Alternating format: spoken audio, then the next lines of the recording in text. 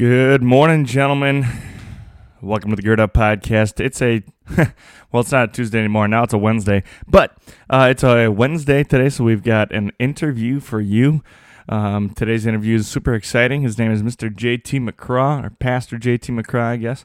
And you're going to be introduced to him in a couple of minutes. I'm not going to tell you about him right now. You can wait a few minutes and hear about him. He's a cool dude. I greatly enjoyed our conversation with him.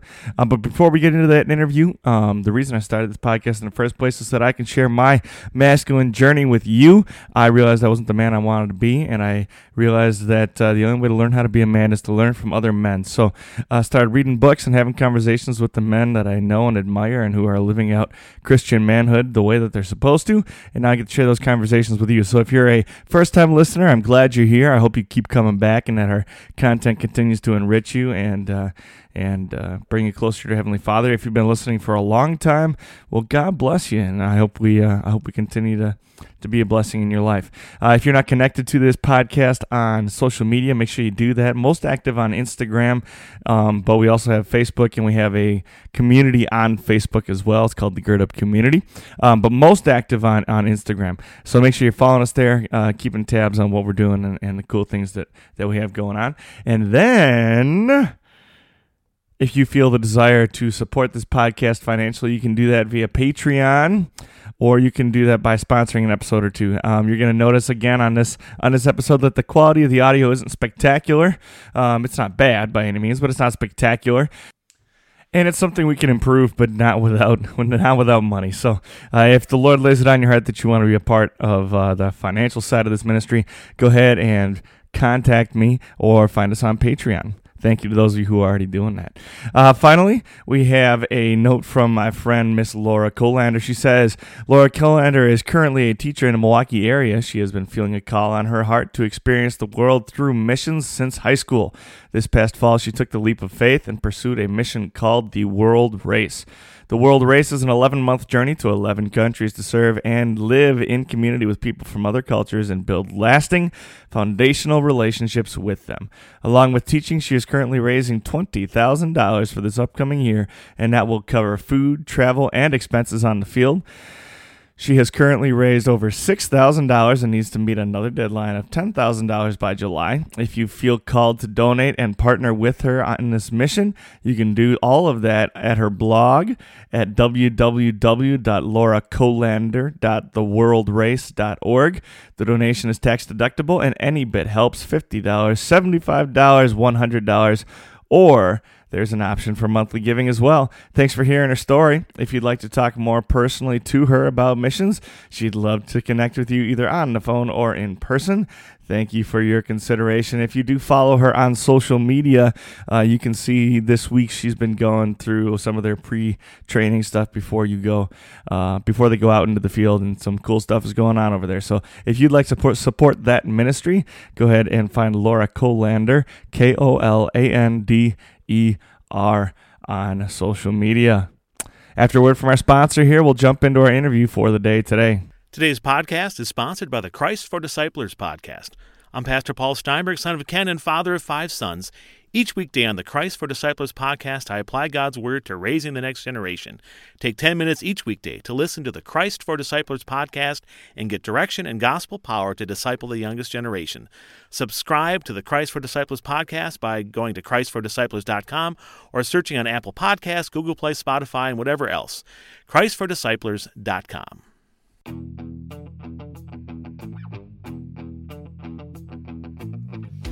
You are listening to the Gird Up Podcast. To gird up is an ancient way of preparing oneself for hard work or a battle ahead.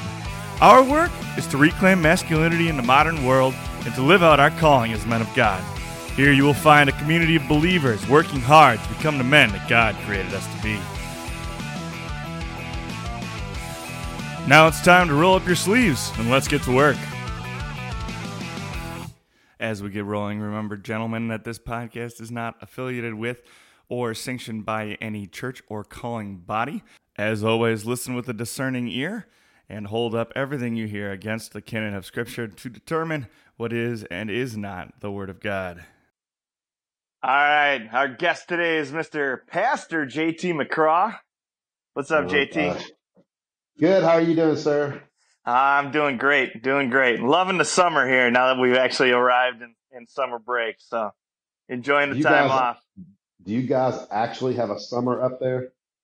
Yeah, we do. Right now it's well, it's probably not like summer down by you, but I don't know, it's about 70 degrees and sunny today. So yeah, And I'll take that any day. gorgeous. Oh man, it's gorgeous outside. And there's a nice breeze blowing off the lake, and yeah, it's good stuff.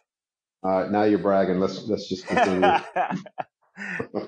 Yep, everything's always cool. That's what they always say around here is cooler by the lake. Everything's always cooler by the lake. So the closer you get to add Lake wa- Michigan, man, uh, that breeze add a coming off body the lake add, always feels good. add a body of water to anything, and it makes it 100 times better. That's right. That's right. That's Absolutely, right. absolutely. Awesome. So you are a pastor and men's minister down in Nashville. Nashville. So we're a little south. We all say Nashville here because that's what everybody knows. We are actually in a suburb of Nashville called Brentwood, and have a church here, Bethel World Outreach Church. I've been here for this is my 24th year being here. I've only been on staff for the last since 2010, and I'm a men's pastor. I'm a singles pastor, and I deal with. I'm kind of the first responder when there's a crisis. So, Okay. yeah. So anything from someone going into the hospital to a marriage crisis to, something happening with a child. Usually I'm the first one out of the gate, and then I kind of uh, bring in others. I say I'm the EMT. I'm not going to be the doctor, but I can sure get you bandaged up and where you need to go. So for long-term care. So Right. yeah, Right. that's Yeah. but men's pastor is definitely my heartbeat. So Yeah. So what's your backstory? Like, how did you end up becoming a pastor? well, growing up, I always knew that I was going to be a home builder, a third generation, and I loved it. And I still love it. I love building. I love the whole process. I love taking something that you know for a moment there nothing existed on this piece of property to the final of somebody moving in. I mean, I love that whole process. And so that's what I did for 22 years. And in 2008, the housing crisis hit and kind of took me under. So I had a lot of well, I didn't have a lot. I had a couple houses that I was trying to sell, and basically it's about $3 million worth of debt that I couldn't repay. So banks come in, they don't like that. So banks come in and took that over, and I had to file bankruptcy. Which I hated doing, but that kind of catapulted me into, uh, going from building homes to building men. Right? I mean, I still say I use the same process that I did in building a house is the same process that I use in building men. So, and that came about from my own, like I spoke last night at church and I was saying, man, I can tell you where certain roads lead and they lead to rock bottom every single time. Mm-hmm. But the great, Mm-hmm. the great thing about arriving at rock bottom is that's the best place to start laying a foundation. And Yeah. so, man, I did a lot of things wrong in my life. Uh, and so I have a lot of foundations that I've built.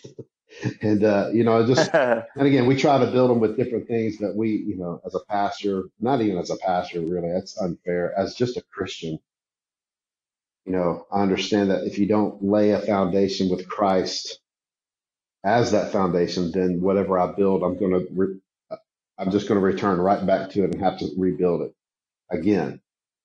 So, that's how I kind of, my own story of struggle and sin and betrayal and unfaithfulness with my wife for, the first 13 years of my marriage.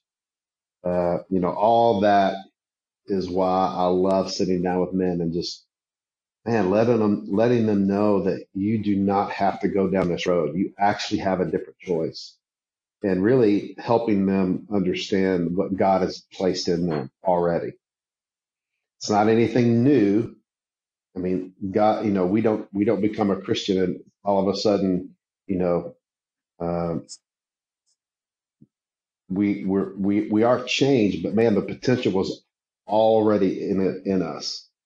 So Yeah. it's just becoming aware of, man, all the great things that God's put you on this planet to do, uh, and to be. So, man, that's just my heartbeat. I love it. I love helping guys. I love seeing the light come on whenever you're talking to them, and they're in a really a desperate state of realizing everything that they've built has been for nothing, and Yeah. it's accumulated to, man, nothing but trouble and no peace, despair, desperation, shame, isolation, all of those. That's what it's produced. And man, when a guy realizes that he doesn't have to live that way, and you watch that happen, I mean, that's my favorite. That's my favorite look, when a man becomes Hmm. aware of the greatness that he can achieve. So that's what I love doing. Yeah. That's awesome. That's awesome. That's well said too.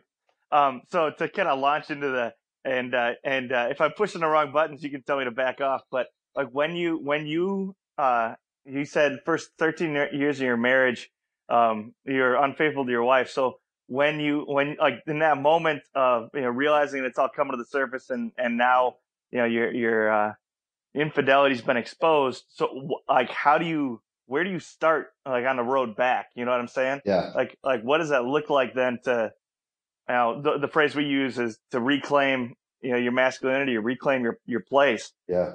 Like, what does that look like? Where do you even start? What does that process look like? Back off, pal. No, I'm just kidding. Uh, it's a great question, because it's really, like I stated earlier. I mean, building is building, and whether it's a home, whether it's a marriage, whether it's your finances, whatever it may be, building is the same. And there's a process, and man, January 16th, 2004 is when I had to sit in front of my wife and reveal to her that I had been unfaithful. And by the way, just to let you understand the depth of that, is in 1995, I came clean about being unfaithful from the time that we were dating, which we started dating in 1989 till 1995. So I came clean of those years, and went to uh, counseling. I mean, I did everything that you're supposed to do, right? I checked off the boxes. yeah. But about 1999, something like that, the year 2000, all those habits, all the little bitty things that I used to do, whether it was flirting or whatever, man, I started doing again. And of course, it led down the exact same road, right? Didn't change, and I was unfaithful several times again. So, sitting down and revealing to your wife once is horrific. I mean, Hmm. in my opinion, there's no greater betrayal than two people Hmm. who made a covenant, and one of them was unfaithful and broke that covenant. So to sit Hmm. down with your wife for the second time and say, "Oh, by the way, I just repeated everything again," was Hmm. beyond devastating. And my wife and I, that night, I mean, I was not allowed in the house anymore, obviously.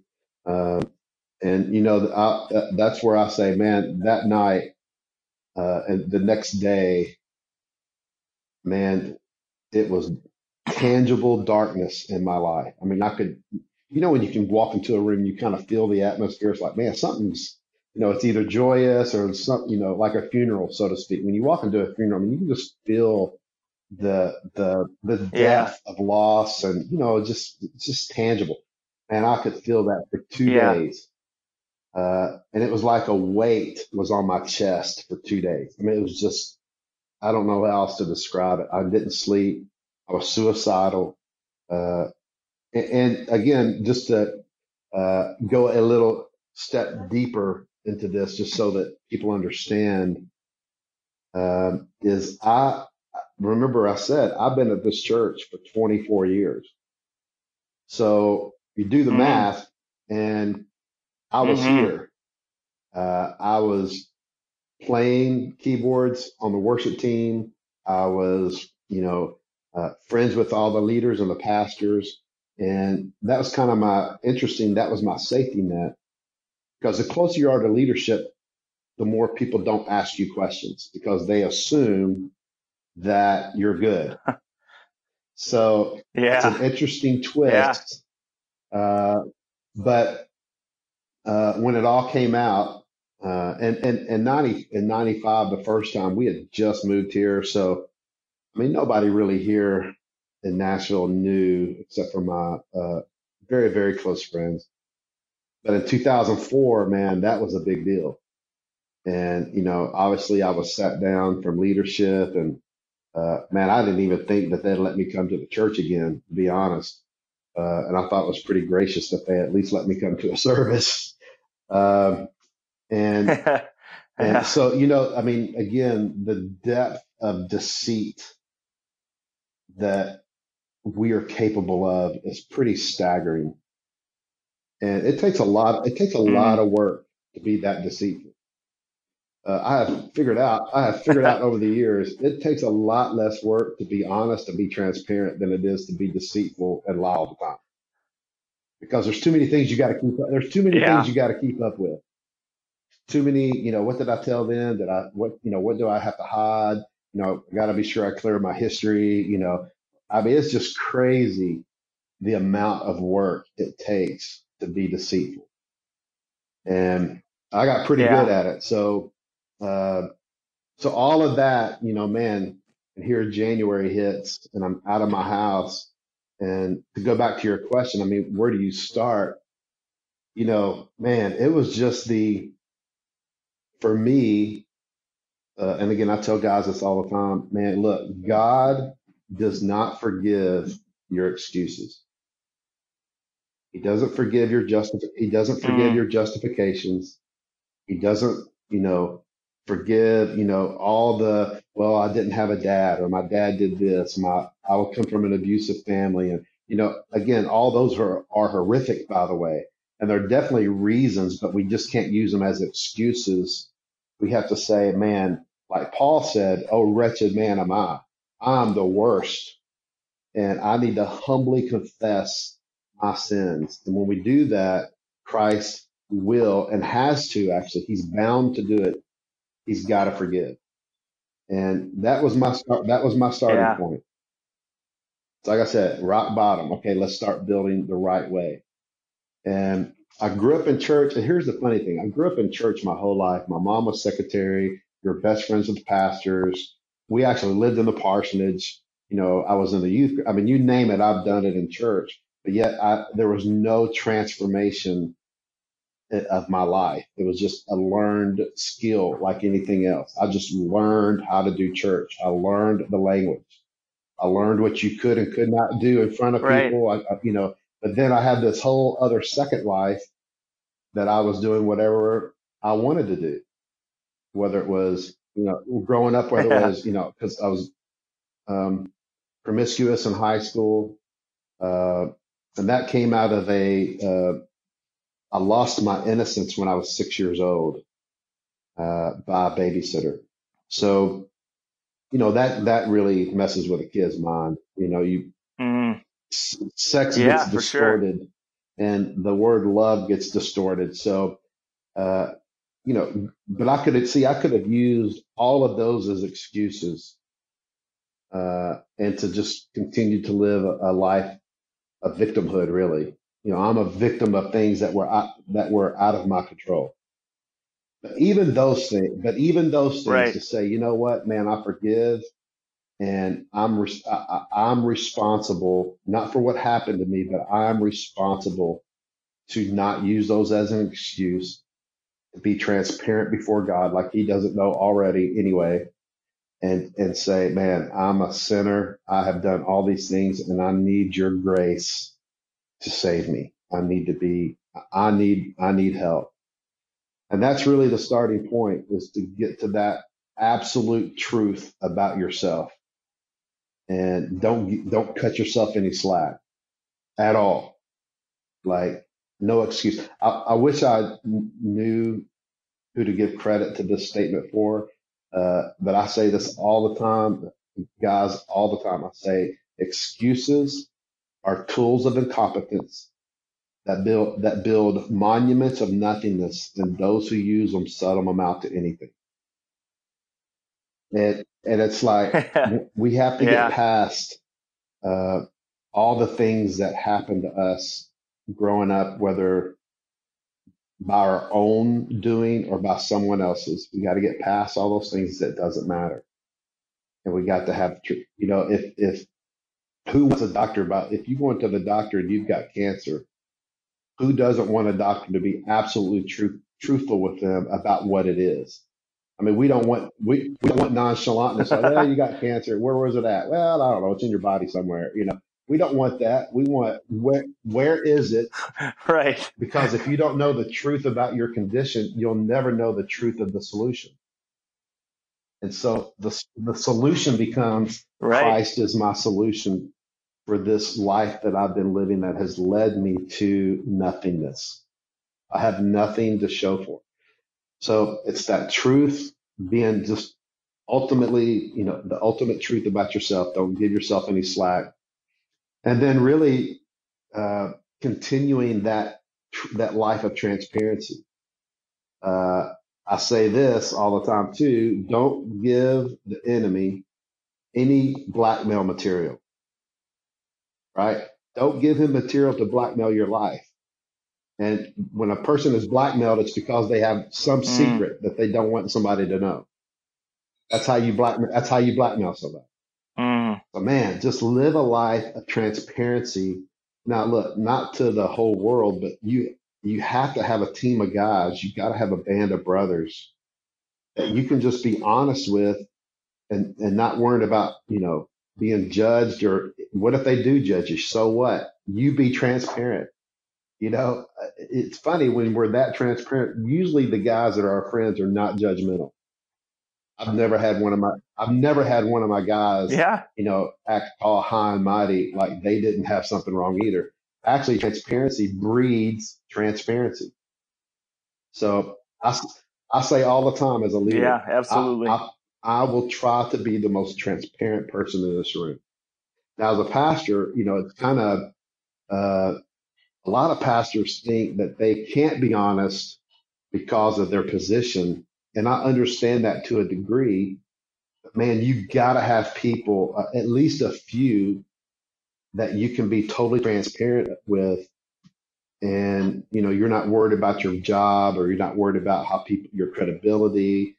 In fact, I say all the time, I have more credibility because I am transparent. Because at the end of the day, we all have screwed up lives. At the end of the day, all of us are dealing with something.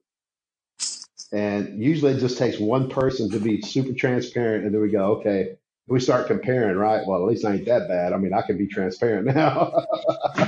So my wife and I, we've opened up Right. several marriage conferences, and I kid all the time and say, how would you like to have a life that they go, let's get this couple to talk, because then, it'll make everybody else feel good about themselves. So it's like, wow, thanks.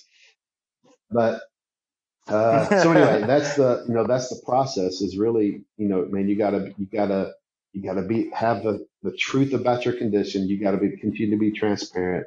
You're transparent with that band of brothers that you surround yourself with. And I had 5, because it just took, that many to keep me straight. So now I think I got about 100.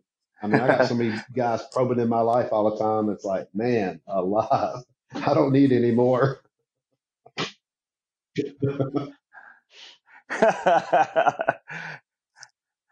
Yeah.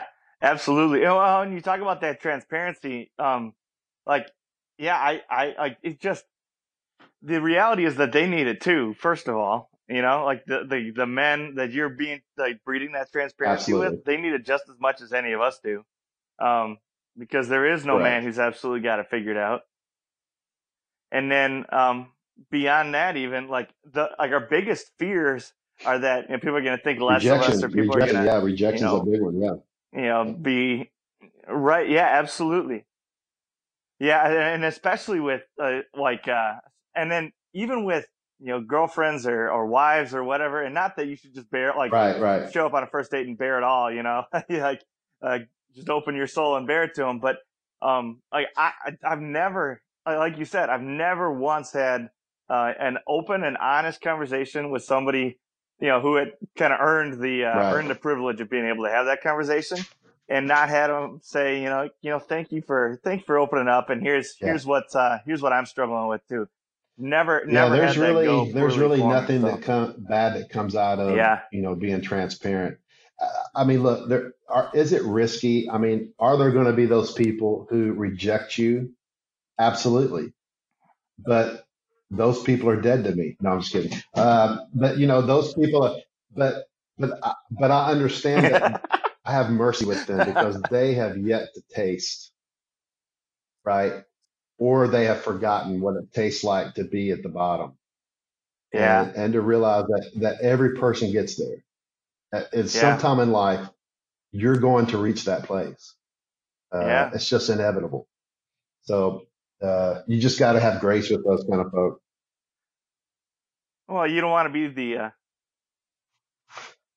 you don't want to Ugh. be the unforgiving servant, right? You've been forgiven a debt of what, Yeah, $5 million, and you come back and that's turn around and exactly charge somebody right. over 500. Always remember, You know, absolutely, and let him who is and never, sinless and this is cast the one first thing that stone. my wife would probably say this. One of the greatest things about me now is I don't forget what I've been forgiven of, because I know that I did not deserve it, Ah, and not just from God. I mean, that's the yeah, obviously that's the you know I have to have that regardless. But for my wife to forgive me, now that's God kind of is trapped by His own words, right? It's like, no, if I confess sin, He's got to forgive me. My wife does not. And yeah, the ultimate pain that a woman can go through outside of the death of a child, I think, is betrayal of a husband. And for my wife to, now again, this wasn't the next week. I mean, this was, almost a year of me living outside of the house, and, and just working this out. Man, she didn't have to forgive me, and she did not have to keep this marriage.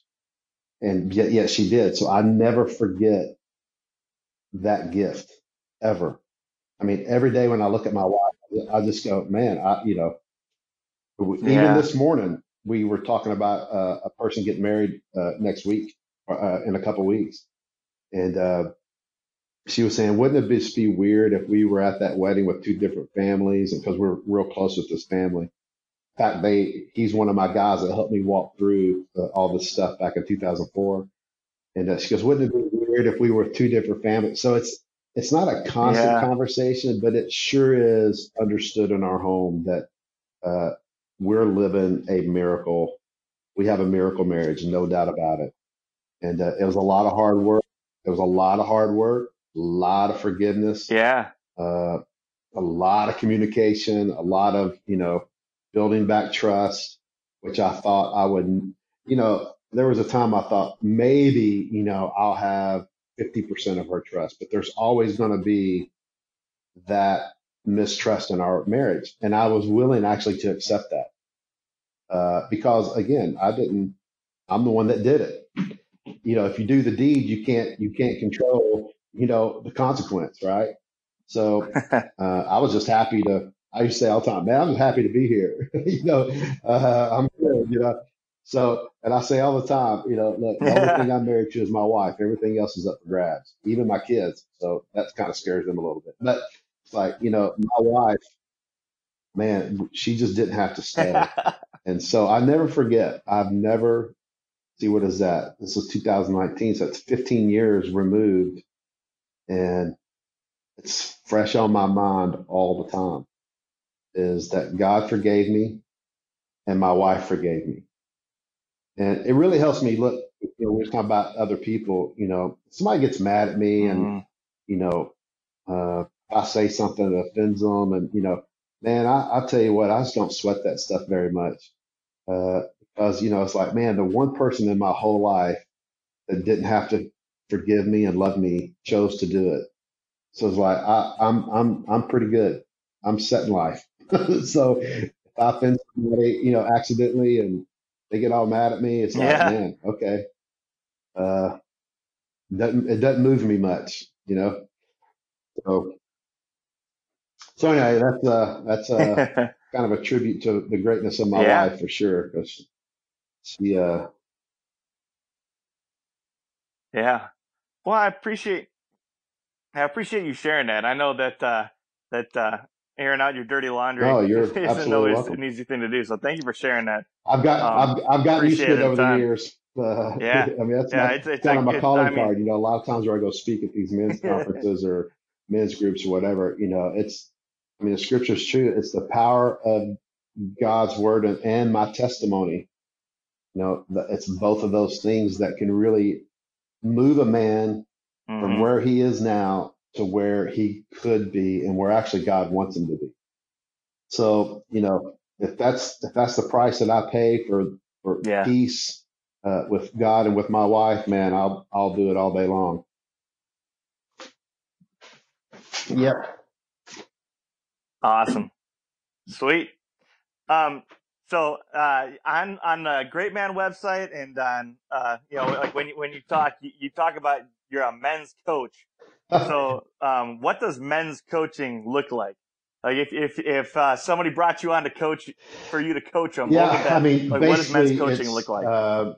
any wherever a man is in life, we feel that he can always, he can always be pushed and challenged and encouraged to be to take steps to become. I don't like the word "become a better man." That's not one of my favorite statements. A lot of people say that, but it's just like, man, like I go back to building. There are areas in every man's life that can be built stronger and greater than where it currently is. That will sustain him through storms of life, and where he can become that lighthouse and that anchor for other people, which is the greatest reward, I believe, is that, I mean, I haven't gone through all that I've gone through and learned all that I've learned and all that just so that I can go home and watch TV in a good mood, right? No, we went through all that so that we could help other people. So whether that's, in a man's life, whether that's Yeah. his family, meaning, his marriage and his fatherhood, whether it's in business. Remember, I own my own company for 20 years. So, I mean, I can coach a man through whether it's a CEO or middle management or whatever. I mean, I can sit down and help them in that area. Whether it's just relationships where, maybe there's, maybe as the relationship with his parents are just not that great. Maybe a relationship with a coworker. Maybe he wants to know about dating. I mean, in this world, oh my gosh, I mean, I can't imagine dating in the world we currently live in, right?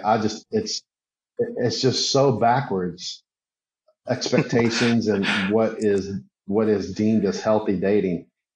So it's like, all areas of life. It's like the greatest men on the planet as far as sports. So let's say Michael Johnson or Michael Jordan or Tiger Woods or LeBron James, you name the sports figure, all of them have a coach, every single one of them, because because a coach will let you know, Mm-hmm. man, if you'll tweak this, Mm-hmm. or I see this. And it's not huge, gigantic revelations.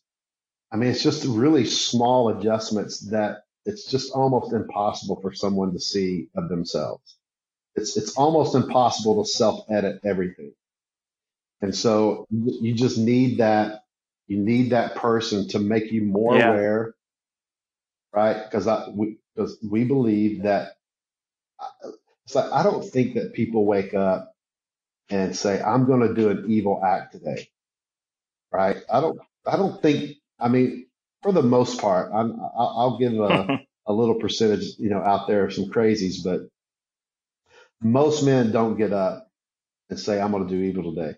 Most men think that their intentions are going to have a good consequence, right?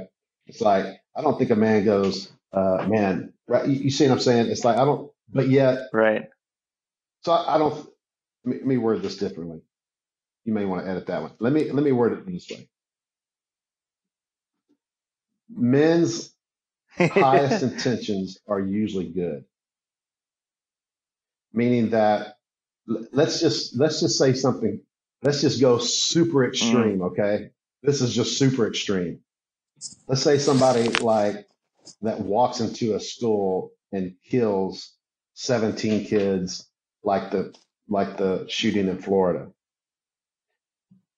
You could say that kid's highest intention was good. Now it was distorted and it was evil, but in his own mind, he talked himself into what he was doing was good, was for the better of, right?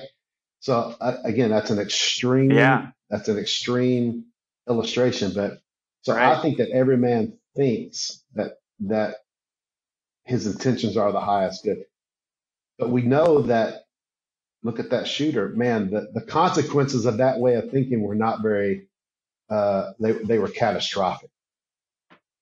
And, and so my job as a coach is to Right. help make men more aware of who they are on the inside and what can they change, what can they get rid of, what can they remove to become the person that they were created to be, the man that they were created and designed to be.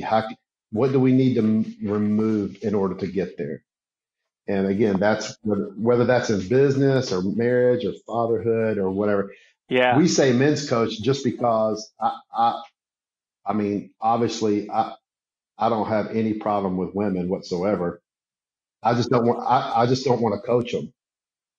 Right. So that's why we say men's coach, because I would rather, because of Right. my own story, because of my own background, uh, I just relate to men more, and I can see my BS meter. I have a great BS meter, so it's like I can sit down with a man and just I feel like I can help him and be efficient about it, and be very direct, but be kind. I'm not a mean guy, but I am direct because I want men to achieve everything that they were put on this earth to achieve, and I know they can't do that uh, sitting at home, going to work, going home, watching TV, going to bed, repeat, right?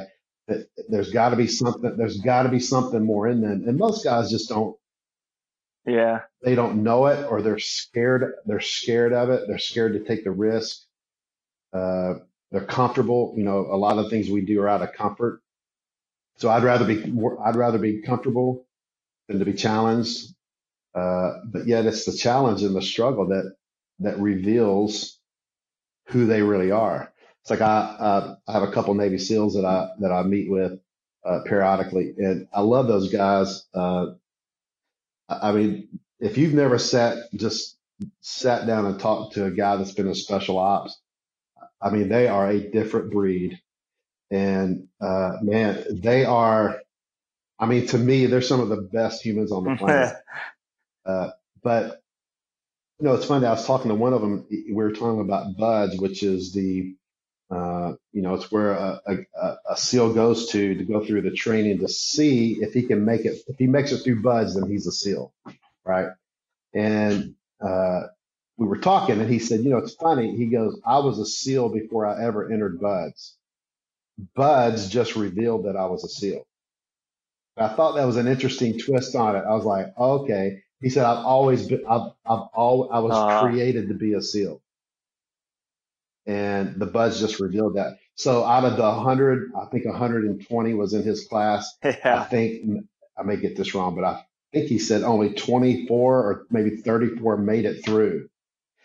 And he said, that's why I look at the guys that didn't make it through, and there's no judgment there because they were never a SEAL in the first place. Isn't that interesting? It's like, okay, that's a great way to look at to look at that. Yeah. So you take that into manhood. I think that we're all created to be men. It's the life and the struggle and the challenge that reveals that, man, you were created for this. You just didn't realize it yet. You just hadn't become aware of the greatness that's been laying dormant inside of you. It was just waiting to be, watered like a seed. It was just waiting to be watered and waiting to be exposed to sunlight, or it was just waiting there for something to happen. So that's what we try to move. That's what I try to move guys toward. It's really not a coach like an NFL coach, so to speak. It's more of coaching, meaning I'm just there to ask the right questions to allow them to see what already exists inside of them. Yeah, because I don't want them to. At the end of the day, I don't want to be their answer. Well, my job as a coach is not to even have the answers. My job as a coach is to show them that they already have the answer inside of them. They've just been asking themselves the wrong questions. Does that make sense? Oh, okay. Well, I was about to say I'm gonna actually push back against that, because as a coach, your job is kind of to take inventory of the situation and say, what can we do to get better, right? And strip it down, simplify it, and then find a way to make it better. It's similar to the way you fix a car, right? Like, you gotta assess the situation, take inventory, and say, all right, this is what needs to be done to get back on the road. Yeah, and that sounds like one pretty of my much what best you're friends, doing, at least for the he was most an part, NFL right? coach for 31 years. He and I have had this conversation several times. For him as an NFL coach, he had a program, right? And they looked for players to fit that program. Because you hear it all the time. Well, that offense is not really good for that quarterback because he's a West Coast offense guy, or he's a pocket passer, or whatever the case may be. So he really doesn't fit our program very well. And once a person comes into that program, then they're assessed based on that program, and they want him to get better, but it's to fit the program. Where me as a coach, I come in without a program. I'm not bringing you a program and assessing you based on me. I mean, it's like going back to my home building days. I was a custom builder. I mean, I never built the same house twice, ever. It was always a different house. So I look at men that way. Man, men are all custom builds. Now we all have fundamental things that are the same, right? Just like a home. I mean, there's a bathroom, there's a kitchen, there's basic fundamental things that are the same. Man, there's a lot of things that are not the same that a man actually has the choice. See, he has to realize that he is his own builder and he gets the choice, right? So it's my job just to allow him to see what already exists inside of him. And I can't compare him to somebody else because that's unfair. That's unfair for him. Now, again, I can lean on my experience. I can lean on my own stories. But the way that I lean on those is to come up with the right question so it gets him to think a different way. That's where I rely on that stuff. If that makes sense. Yeah. So if we really taught that, I'm certified actually Yeah. through John Maxwell, if you've Yeah. heard that Hey. name before. Uh, so that's my certification. And, going through that process, I mean, Yeah. they Yeah. were very um, emphatic about not telling people what to do, but just guiding them in a different way so that they can see again that everything that they need, everything a man need, God already placed in them. The only thing you get when you become saved is you get the chance and the ability to think different and clearly, right? So again, that's what we do. Yeah. It's what I do as a coach, and that's why I say, man, I can do it from your bathroom to your business. I mean, whatever a man needs, I feel like that I can help them realize that they actually are living a life lesser than what they can. So I love the great man coaching. I love calling it that just because, man, we want to show you that the greatness already exists in you. It's not, you don't get an injection of greatness. You already have it. You're just not aware of it yet. And you can be a better businessman. Your business can actually make more money by you thinking more clearly. Like I've talked to guys that my fee, oh my gosh, they would pay Mm. me quadruple what I charged them because of the outcome was them realizing some things about themselves, which in turn made them change the way they do business and view business, and they actually became more profitable.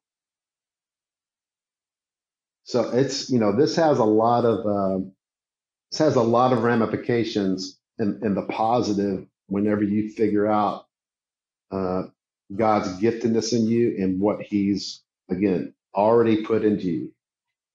So it's fun. I'm just so, but again, that's the whole manhood thing. I mean, I think a Yeah. lot of guys these days don't know what that means. We've lost. Again, this is how societies do as we grow. Some things are lost. Everything's a trade off. I just think that we've lost some honor and nobility and being a man and being masculine.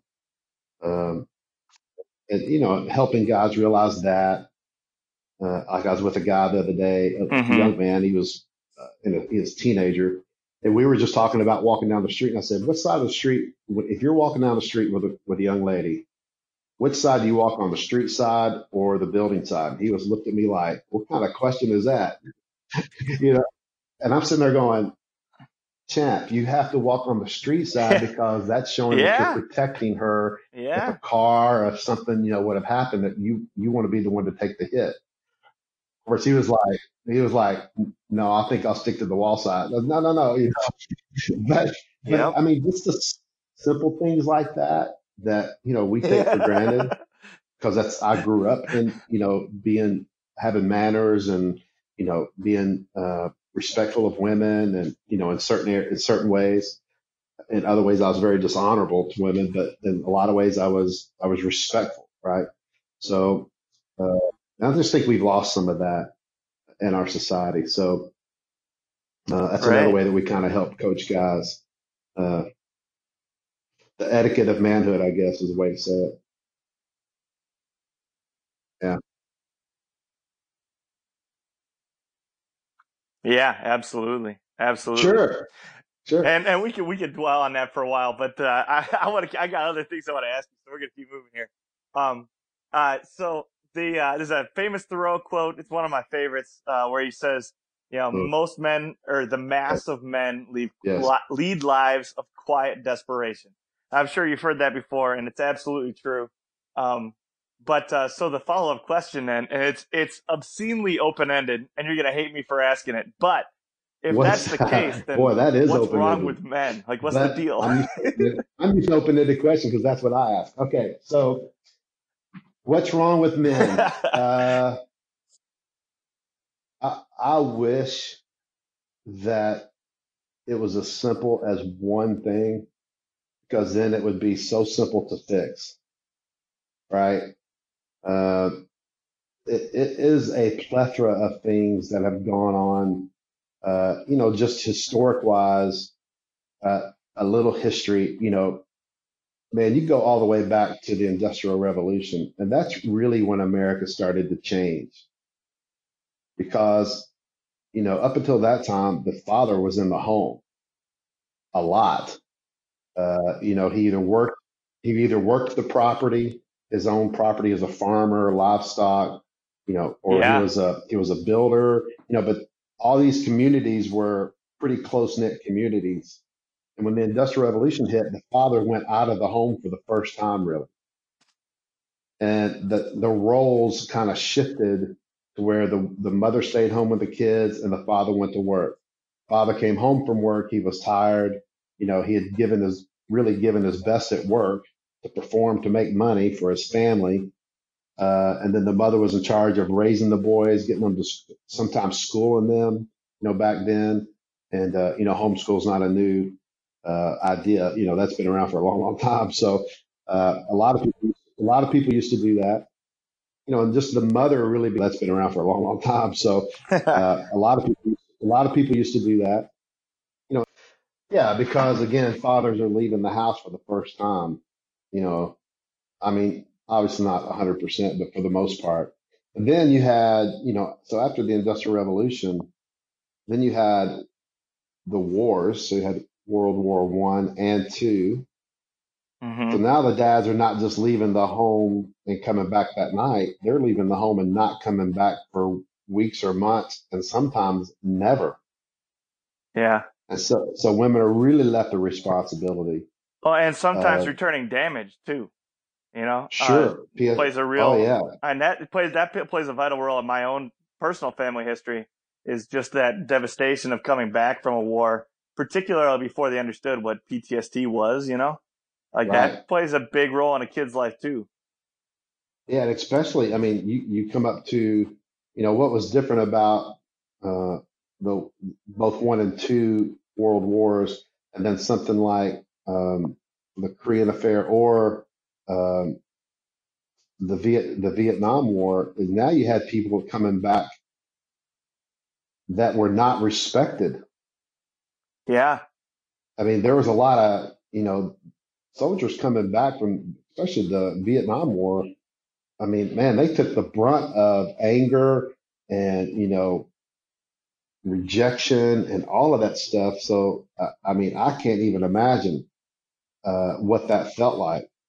So, then you got disengaged dads. Now you have them in the home, but now they're disengaged. Yeah. They're emotionally spent.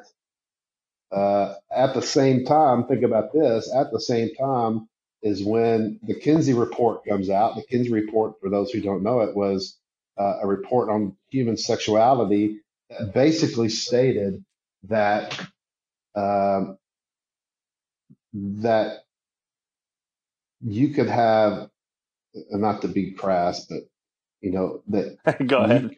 that you could have an orgasm as a 2-month-old baby. Ooh. So therefore, you know, human sexuality was moral, meaning that uh, that was normal. It was normal to uh, have orgasm and to have those experiences and stuff. So he really started the sexual revolution. Yeah.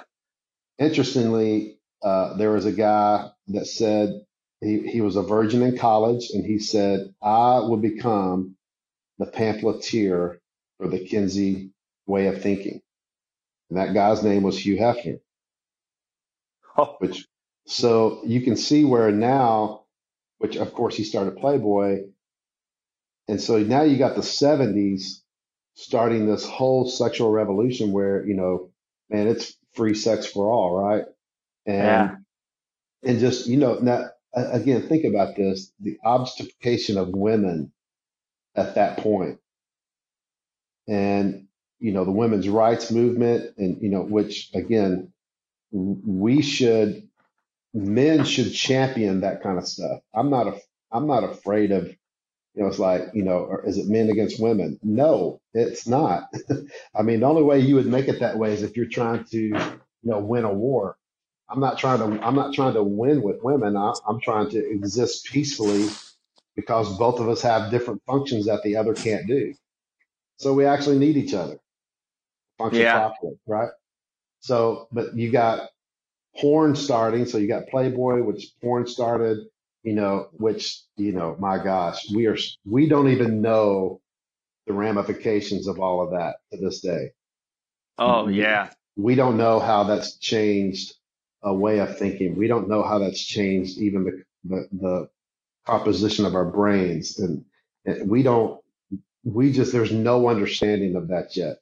At best, it's been a big experiment and we don't know the outcome. We can see the, some consequences of it, but I don't think we've seen all of it. So, go back to the original question, what's wrong with men?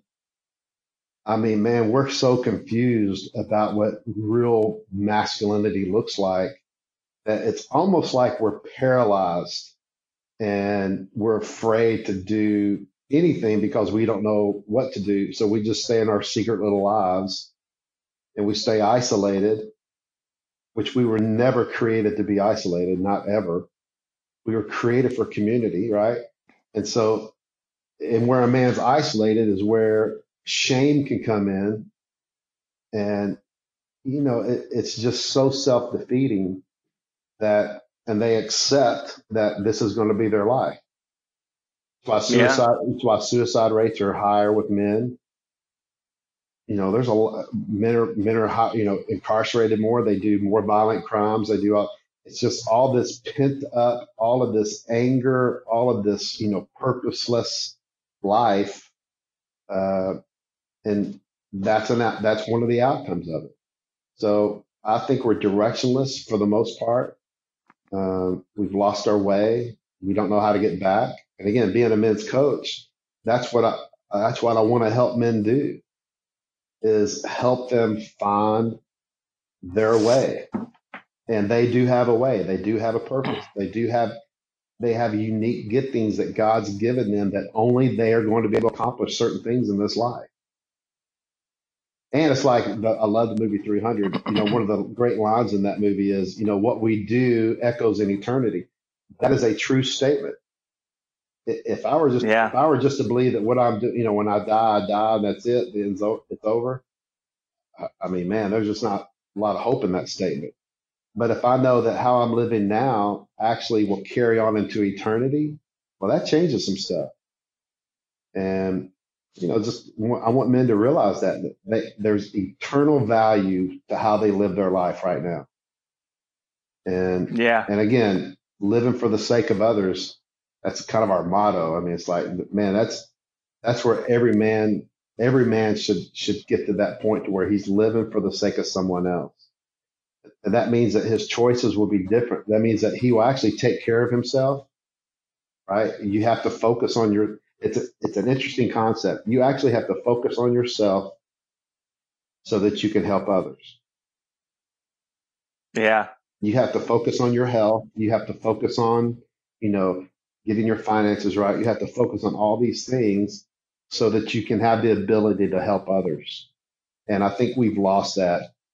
I mean, obviously we're a very self-absorbed society, and that self-sufficiency doesn't have a gender, right? I mean, that's everybody. But I think that, as far as I'm concerned, that, it's the men that really need to see that our choices and how culture has pretty much lied to us. I mean, think about this. The same culture that said free sex for everybody in the 70s now is crucifying the guys that they taught to think that way. Yeah, absolutely. I mean, no, Harvey Weinstein and all these dudes, and of course, they should be absolutely held accountable for what they did, because what they did was horrific. Culture taught them that. That's why I say you can't trust culture.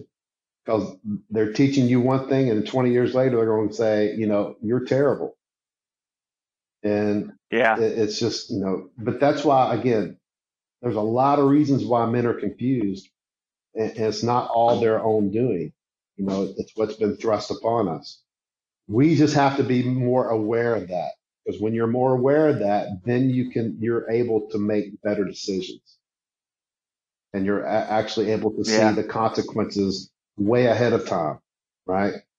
If people knew that what they're doing right, it's funny. If we could have our consequences immediately, our culture would be different. But because it takes so long for a consequence to happen, because again, as a dad, I didn't think the way that I raised my kids was bad, but now I kind of see some consequences of how they're living a little bit, and not that it's bad, but just like, oh, wait a minute, they learned that from me. Well, that's not what I meant. I didn't mean, but all parents go through that, but that's why I think, what's wrong with men? I think we're just directionless. We're aimless. We live with a lot of shame. We live with a lot of guilt. We live a paralyzed life. We settle for the lesser desires of life instead of going after the greater desires of life. There's no adventure. There's a lot of factors. But I have a lot of hope that our culture can be changed, but I think it's changed when men change. And I don't think we can get around that. Yeah. Well, we always talk about is purpose, right? That's always the foundation of anytime I get a chance to talk to a group of men is start with purpose and identifying. Like, I'll straight up ask them, what does it mean to be a man? And they shower down all kinds of, frankly, nonsense that, like, if it kind of fits into the same categories, but everybody has their own idea of what does this mean, and so then sometimes they'll even kind of get into because I'll argue with them for fun, sure.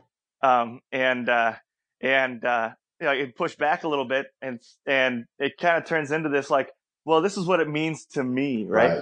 And then that's the perfect foundation then to launch into a study of, what does it mean to be a man? It's not actually up to you to determine. It's not to society to determine, and it's not even up to the church to determine what does it mean to be a man. It's up to God and God alone. Right. And so then when you look into the creation account, like, it's very clear, God says, you're created to bring him glory. You're created because he delights in you and he wants to have a relationship with you. And he wanted the humans he created, men in particular, because he hadn't created Eve yet. But he said, be fruitful, increase in number, and take care of the garden, right? And so that's man's God ordained responsibility. And it's Eve's job. If Eve is his helpmate, then it's Eve's job to come into that picture and walk alongside him, and they're running together towards that. And then when Adam sins, he adds the Ryan Mickler rule, if you will, to that, where now it's also your responsibility to protect, provide, and preside over your family, because now there's evil and wickedness in the world. And when you can lay that out and say, this is what we're pursuing, this is what we're doing, this is what it means to be a man, all of a sudden, it's a lot easier to line up your compass, right? And say, this is where I'm headed. This is the way that I should be walking in. And it's a lot easier than to hear the voice of God. It's in Isaiah. He says, there will always be a small voice behind you saying, this is, whether you turn to the right or to the left, there'll be a voice behind you saying, this is the way, walk in it. And when you've identified purpose as, this is where I'm going, this is where I'm headed, to bring glory to my Heavenly Father, to take care of my family, and to be in relationship with God, man, anything that doesn't stick to that just falls to the wayside. It's true. And, you said that very well. And, I'm learning.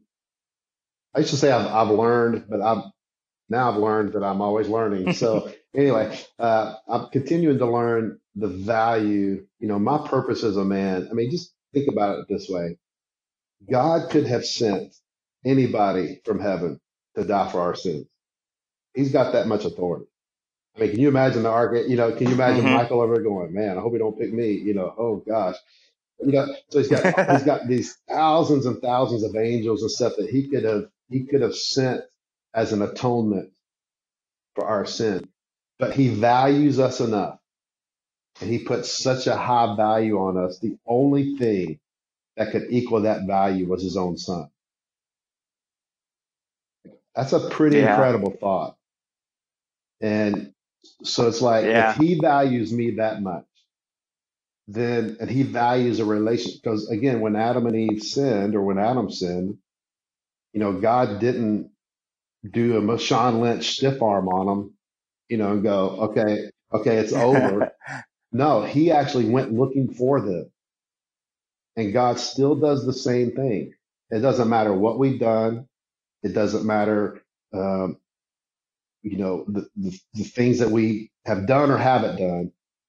He still comes looking for us because he values a relationship that much.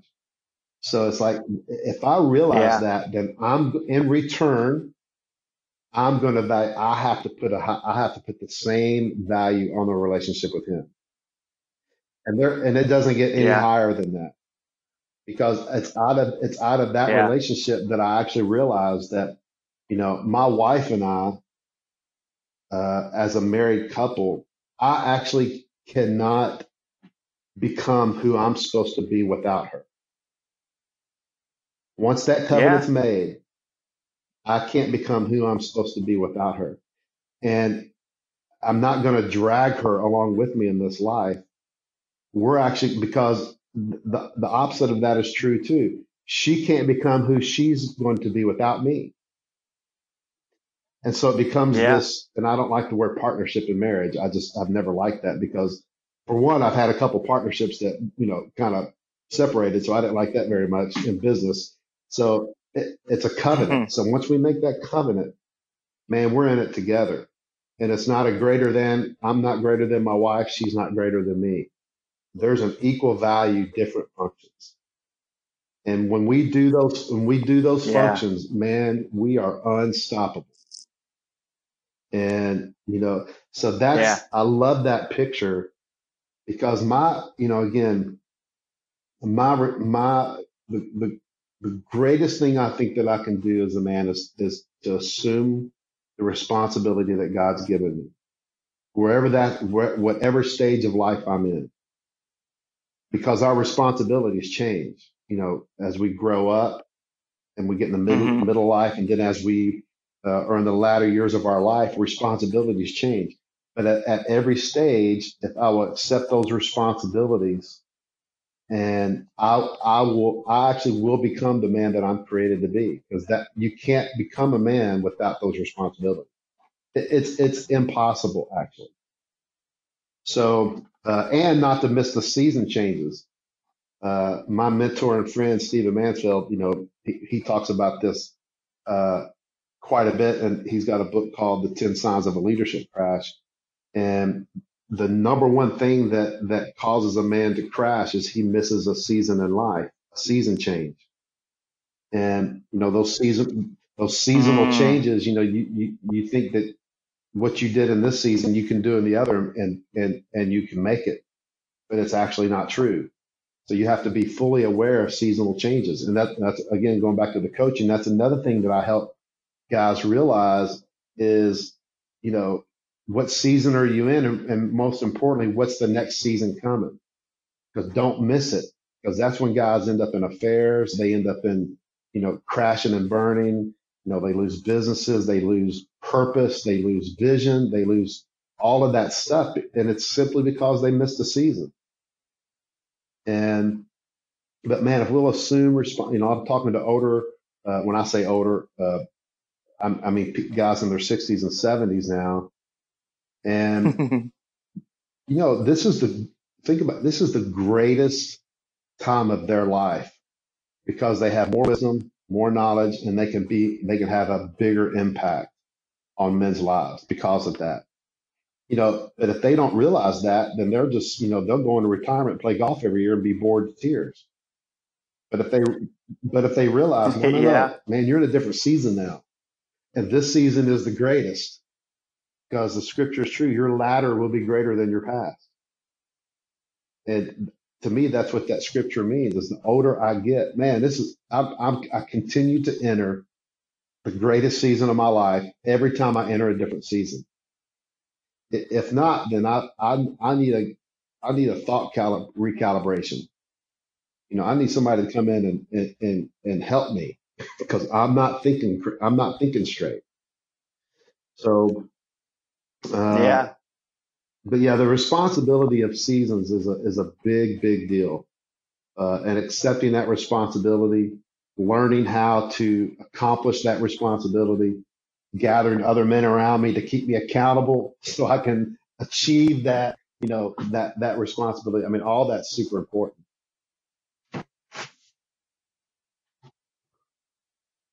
Yeah. Absolutely. Yeah. So, we always ask every guest the same three questions before we let you go. And so the first one of those questions, I did not prepare you for this. But you'll do fine. Well, So let's wait to judge. Let's wait to judge that till the three afterward, okay? yeah, I suppose maybe might have to. Anyway, first question is, what does your spiritual life look like? And in to kind of reframe that question is, like what does your Bible reading look like, or your prayer life, your meditation life? Like, how do you, like, what do your habits look like? Maybe is a better way to ask that. To keep you on the right path. Yeah, great question. Obviously, the Bible is the most important library of books that I have because it's not one book, right? It's 66 books. It's like when I ask guys all the time, how many books do you read a year? Oh, one or two. Okay, you're looking at the Bible wrong. Because please tell me you're reading more than one, book of the Bible a year. My it's funny, my appetite for reading over the past, and this is probably because of Stephen Mansfield, it's his influence on my life. Man, I've just become this hungry reader. I just cannot. I'm always listening to audiobooks, or I'm reading a book. I think I'm reading 4 books at the moment. Listening to 2 because I got the, I'm spaz like that. So I go back and forth. Actually, I just downloaded Ryan's Sovereign book. So he sent me a copy. Oh, that's a good one.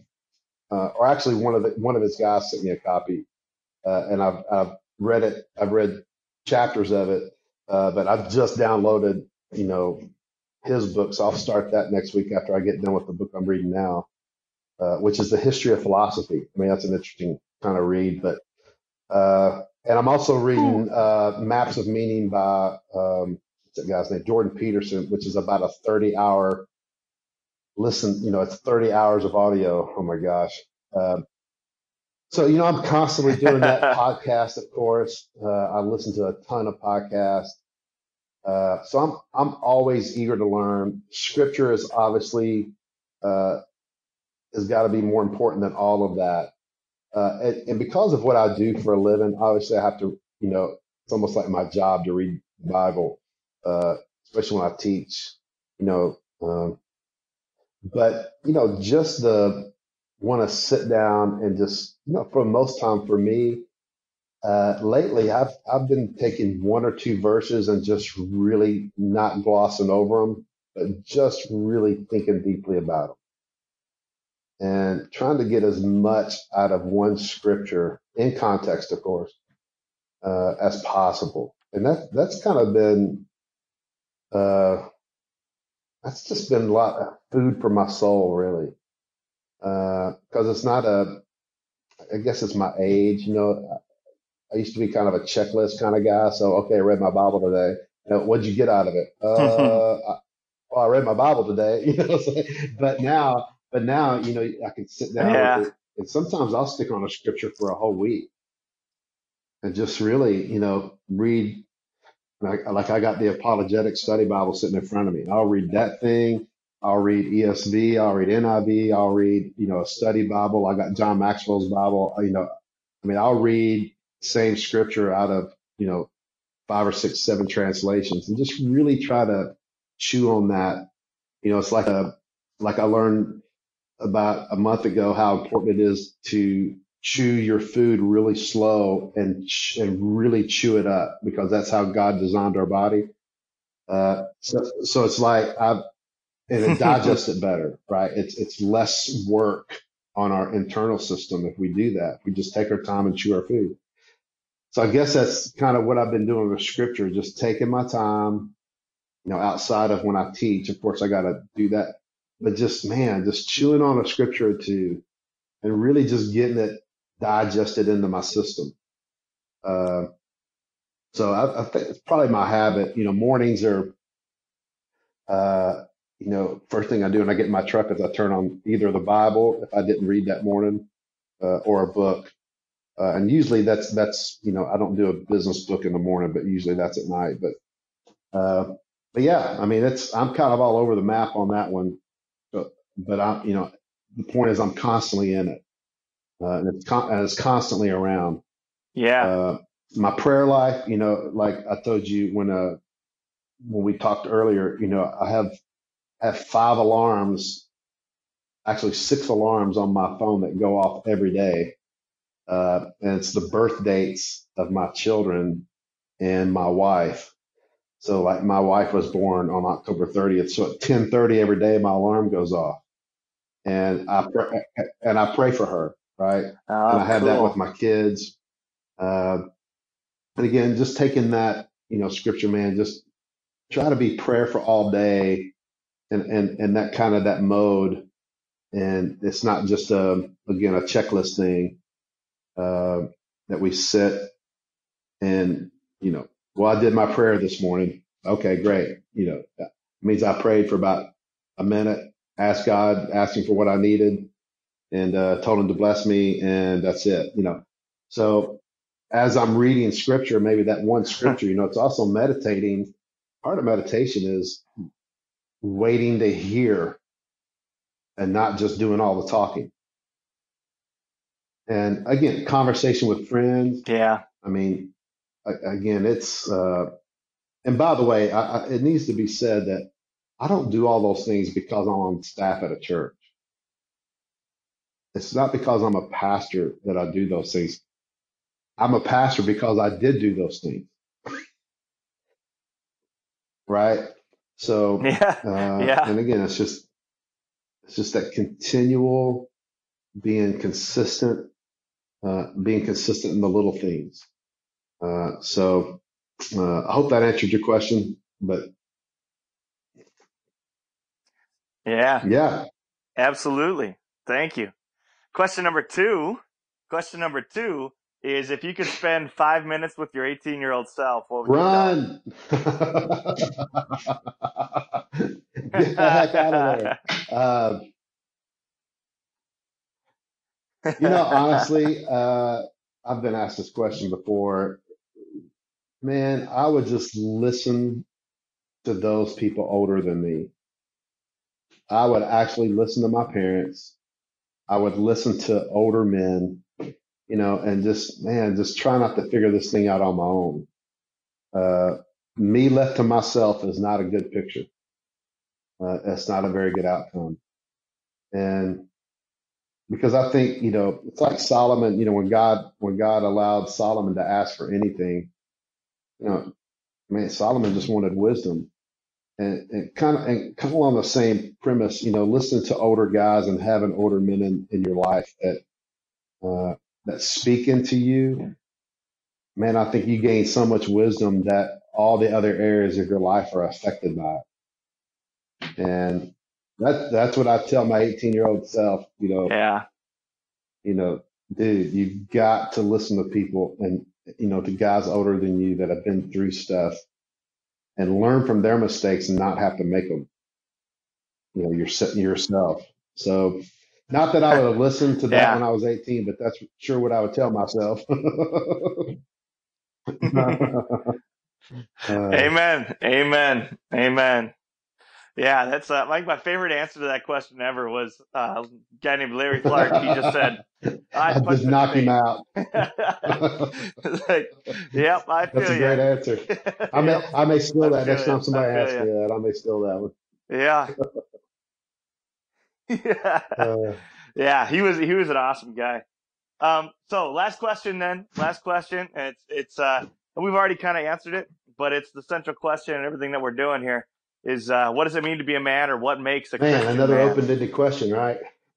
What makes a Christian man is this: accepting your purpose and responsibilities that God's given you.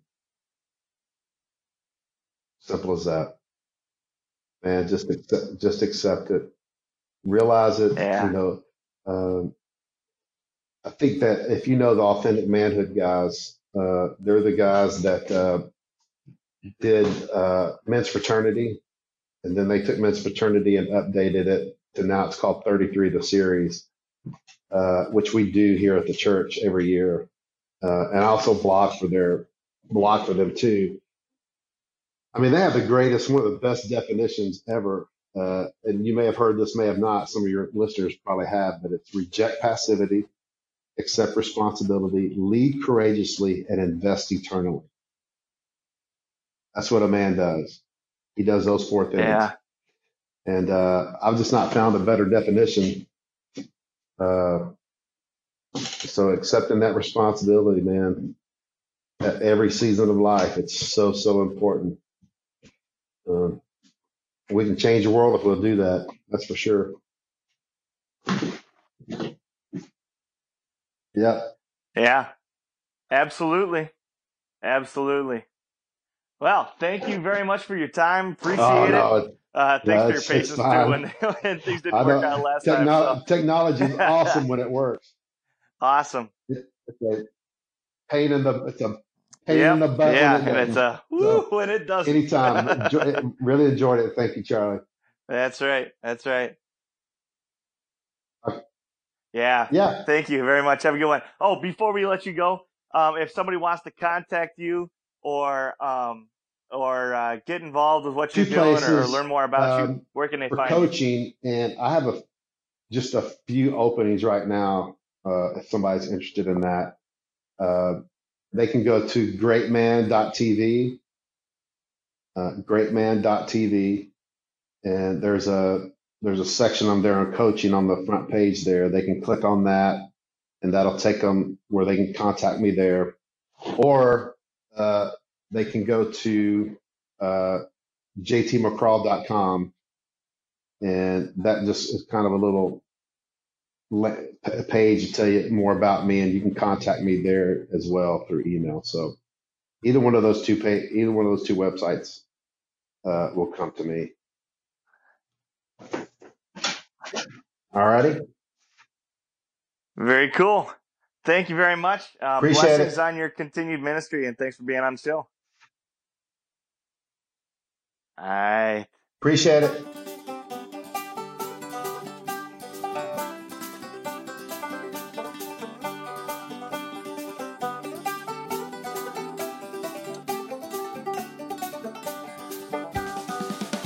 Thank you for listening to the Gird Up Podcast.